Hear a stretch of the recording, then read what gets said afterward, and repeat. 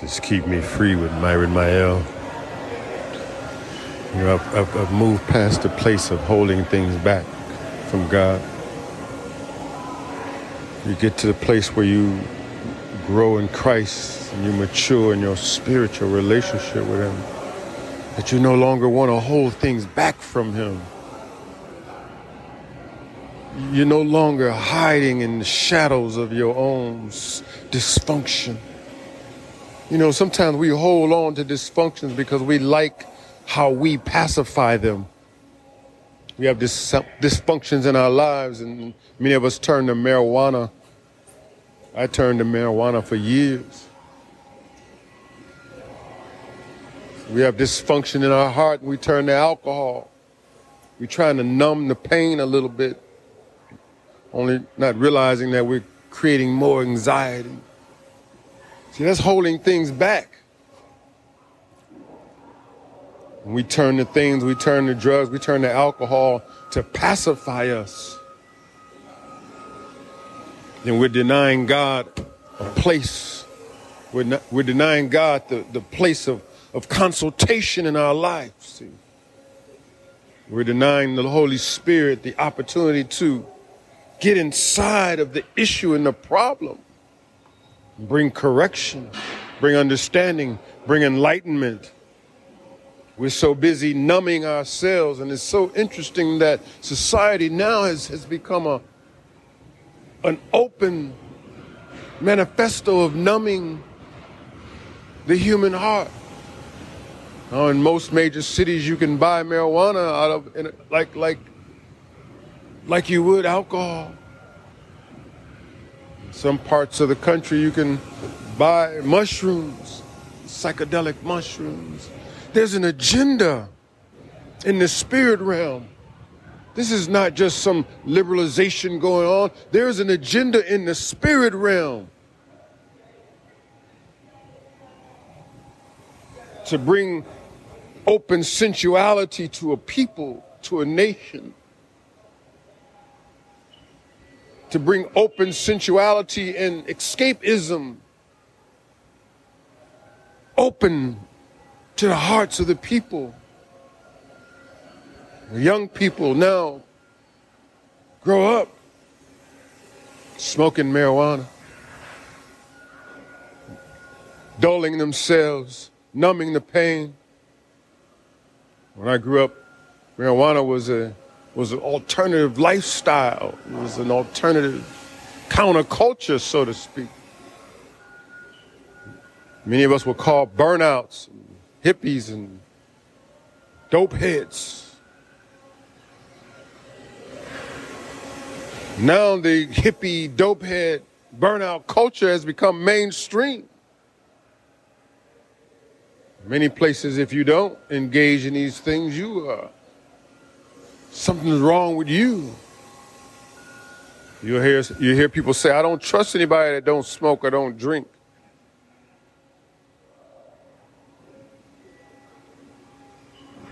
We become a nation of dullets and numbheads.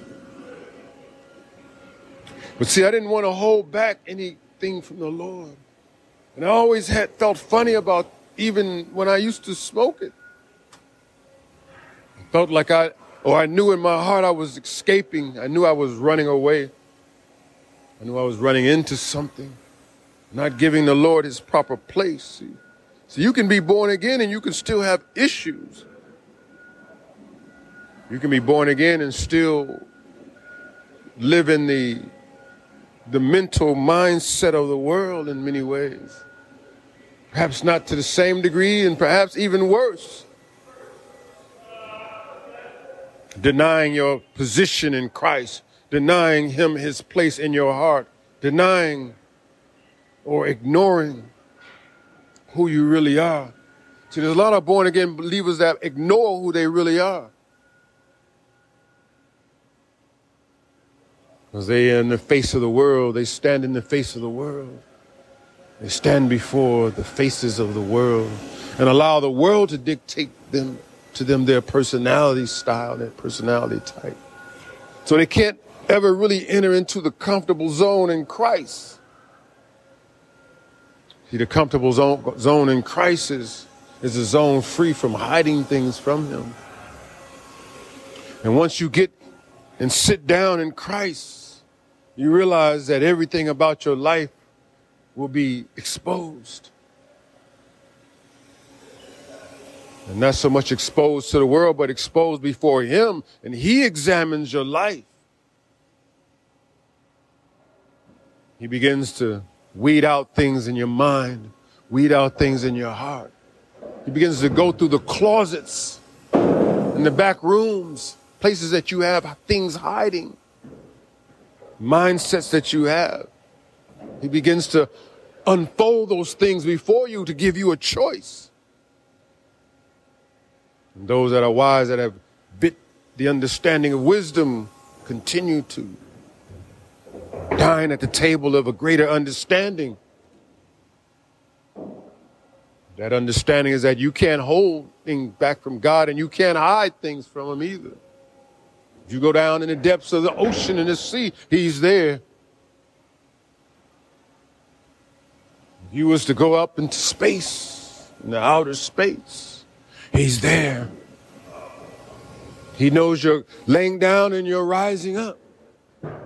He knows everything about you. He knows every thought that you have. Every thought that you have, he knows. He examines his children as a father should. You know how when you was a kid and you used to get dressed, and you would stand before your parents, and your parents would adjust your shirt and would adjust your slacks, and would make sure your hair was properly combed and you was groomed and your teeth was brushed. Well, your heavenly Father does the same thing to your spirit. You see, a lot of times we run from this process. We don't want God to examine us. We don't want God to look deep into our heart. We don't want God to unfold the things that we really are about and who we really are. See, it's a glorious thing to wake up every morning and not having anything to hide from your Lord. It's a wonderful feeling in your spirit to realize that you have opened up your life to him. You said, try me, Lord. You said, test me, Lord. You said, kick the tires, Lord. See if there's any unrighteousness in me and judge me according to your righteousness. That's a good son. That's a good daughter. The good son and the good daughter comes to his Lord and asks his Lord to examine me and see if there's anything in me that you don't like. Examine this vessel. See if there's anything that you're displeased with. And weed out those things, Lord. Bring them to the light. Drag them into the light of your righteousness, Lord. That I might choose you. See, the Lord doesn't choose himself for you. You have to choose the Lord for yourself. He presents himself to you. He presents his will before you. And once you begin to taste and see that the Lord is good, see, you got to taste and see that he's good. You got to taste and see that he's good. You have to put him to the test, put him to his word. Stand on his word, put him to his word.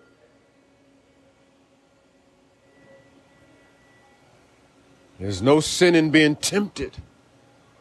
The sin is how can be formed in your response to it. See, our great Lord and Savior was tempted. So the temptation, see, I used to feel bad because I would be tempted. Must be something wrong with me. No, brother. No, sister. The temptation is a part of life. It is not the temptation. It is our response to it. How do we respond to being tempted? How do we respond to being coerced?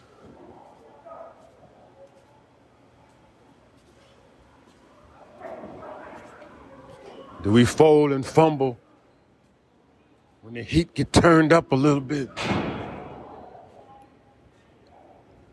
Do we just reach for the drug and reach for the alcohol every time we feel a little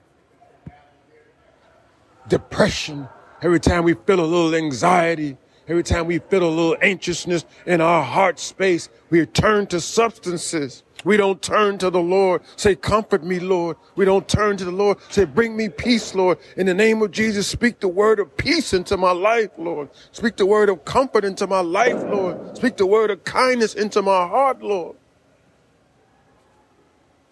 Say, Lord wants to be your drug of choice. He wants to be your comforter. He says, I give you the comforter when you are in distress. I give you my comforter that shall be with you and shall be in you. So you have the Holy Spirit inside of you. So the anxieties that you feel and the depressions that you feel, you can lavish them. You can pour them out upon the Lord. Say, Lord, my heart is a little broken this morning. Lord, my heart is a little grieved this morning. Lord, my heart is a little depressed this morning, Lord. But I find sanctuary. I find peace. I find love in you, Lord. See, he lavishes his love upon us, and it's amazing that he desires for us not to hold back the things that hurt us, but to give it to him. That doesn't seem like a fair exchange. I'm giving you all my pain. I'm giving you all my sorrow. I'm giving you all my suffering, Lord. And you're giving me your love. You're giving me your peace. You're giving me your joy. That doesn't seem like a proper exchange. He said, yes, it is to me, because those are the things that my enemy tried to destroy you with. Those are the things that my enemy tried to break you down with. Those are the things that my enemy tried to crush your spirit with. So when you give the things that the enemy tried to crush you with, that is joy to me. That is victory to me. That's open victory to me. Because see, then I can take the things that my enemy tried to destroy you with, and I can turn them around for blessings. I can take the things that the enemy tried to crush you with, and I can turn them around for your victory, see. Your victory lies in the things that the enemy tried to crush you with. See, that ain't your grief. That ain't your sorrow. Jesus died on the cross for that grief and that sorrow. That grief and that sorrow belongs to the Lord Jesus Christ. You got to give him what belongs to him, and he'll give you what he has out of his treasures. So I used to hold on to pain. I used to think that I earned this pain. I earned this suffering. I earned this misery. It's my experience. How can you tell me that I didn't earn it? I went through it. How can you tell me that it's not mine? I went through it, didn't I? Lord said, yeah, you went through it, but it don't belong to you anymore. You went through it, but it doesn't belong to you. It belongs to me because I died for it. I died that you might be set free. You might be set free.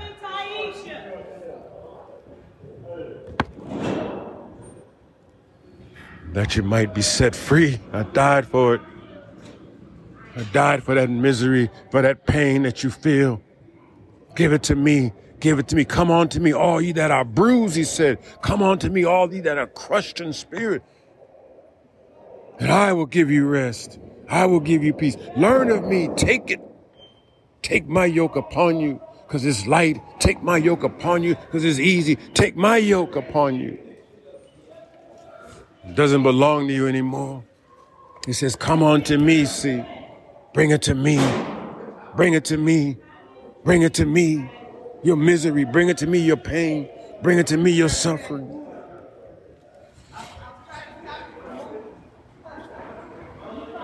Bring it to me.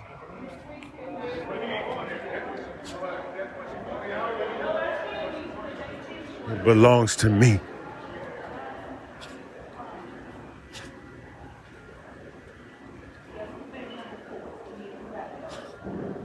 I was holding on to things that didn't belong to me. I was holding on to things that didn't belong to me. I was commiserating with things that didn't belong to me. I was commiserating and fellowshipping with things that didn't belong to me. That pain don't belong to you anymore, man. That pain doesn't belong to you anymore, Myron. You belong to the Lord Jesus Christ, woman. You belong to the Lord Jesus Christ. He wants to be involved in everything in your life and everything that affects your life. He wants to be involved in it. He's an involved God. He's an involved Lord. See, people get this idea that God is just up in heaven, just watching all this crap go on and don't have anything to say about it, don't have anything to do about it. He's an involved God. He's involved in your life. He's involved in the things that hurt you. He's involved in things that try to crush you. He said, come on to me, all ye that are bruised, all ye that are crushed in spirit, all these that are wounded. You don't have to hold around that abuse. You don't have to hold around. You don't have to carry around that molestation. You don't have to carry around that rape anymore. That doesn't belong to you anymore. Give it to the Lord. Say, Lord, I give you this pain out of my heart, Lord. I give you this depression out of my heart, Lord. I give you this misery out of my heart, Lord. Now put something in this place, Lord. Put your joy in this place. Put your peace in this place, Lord. I want an exchange program in effect, Lord. I'm at the exchange table in the name of Jesus. I'm giving you all my pain and suffering. I need something from you, Lord Jesus. Put it in this place because I don't want it to come back. When it comes back, I want to see you. I want it to come back. When it comes knocking on the door, I want you to open up the door and say, you don't live here anymore. You don't belong here anymore. You don't belong to this man anymore. You don't belong to this woman anymore. I've set them free by my blood. See, I got a blood deposit on that life, see. I'm just not talking a good game. I got a blood deposit on their life. I died for their sins. I was put in the grave and I rose from the grave. I got a flesh and blood deposit on their victory. Let them go. Loose them in the name of Jesus. You set free, man and woman. You set free. You're set free, see? You don't have to hide. You don't have to hide in the shadows of your misery. You don't have to be ashamed anymore. You don't have to be filled with depression, anxiety, fear, anguish. You don't have to be tormented at night on your bed anymore. You can cry out to the Lord. Say, Lord, give me your peace. Lord, I'm giving you my sorrow. Lord, give me your joy. I'm giving you my misery. Lord, give me your everlasting comfort in the Holy Spirit, Lord, forever and ever. So you got a comforter that's inside of you. Let him take control of the reins of your life. March you into eternity in victory. Because you already have victory, because you have the man Jesus Christ, and the man Jesus Christ is victory.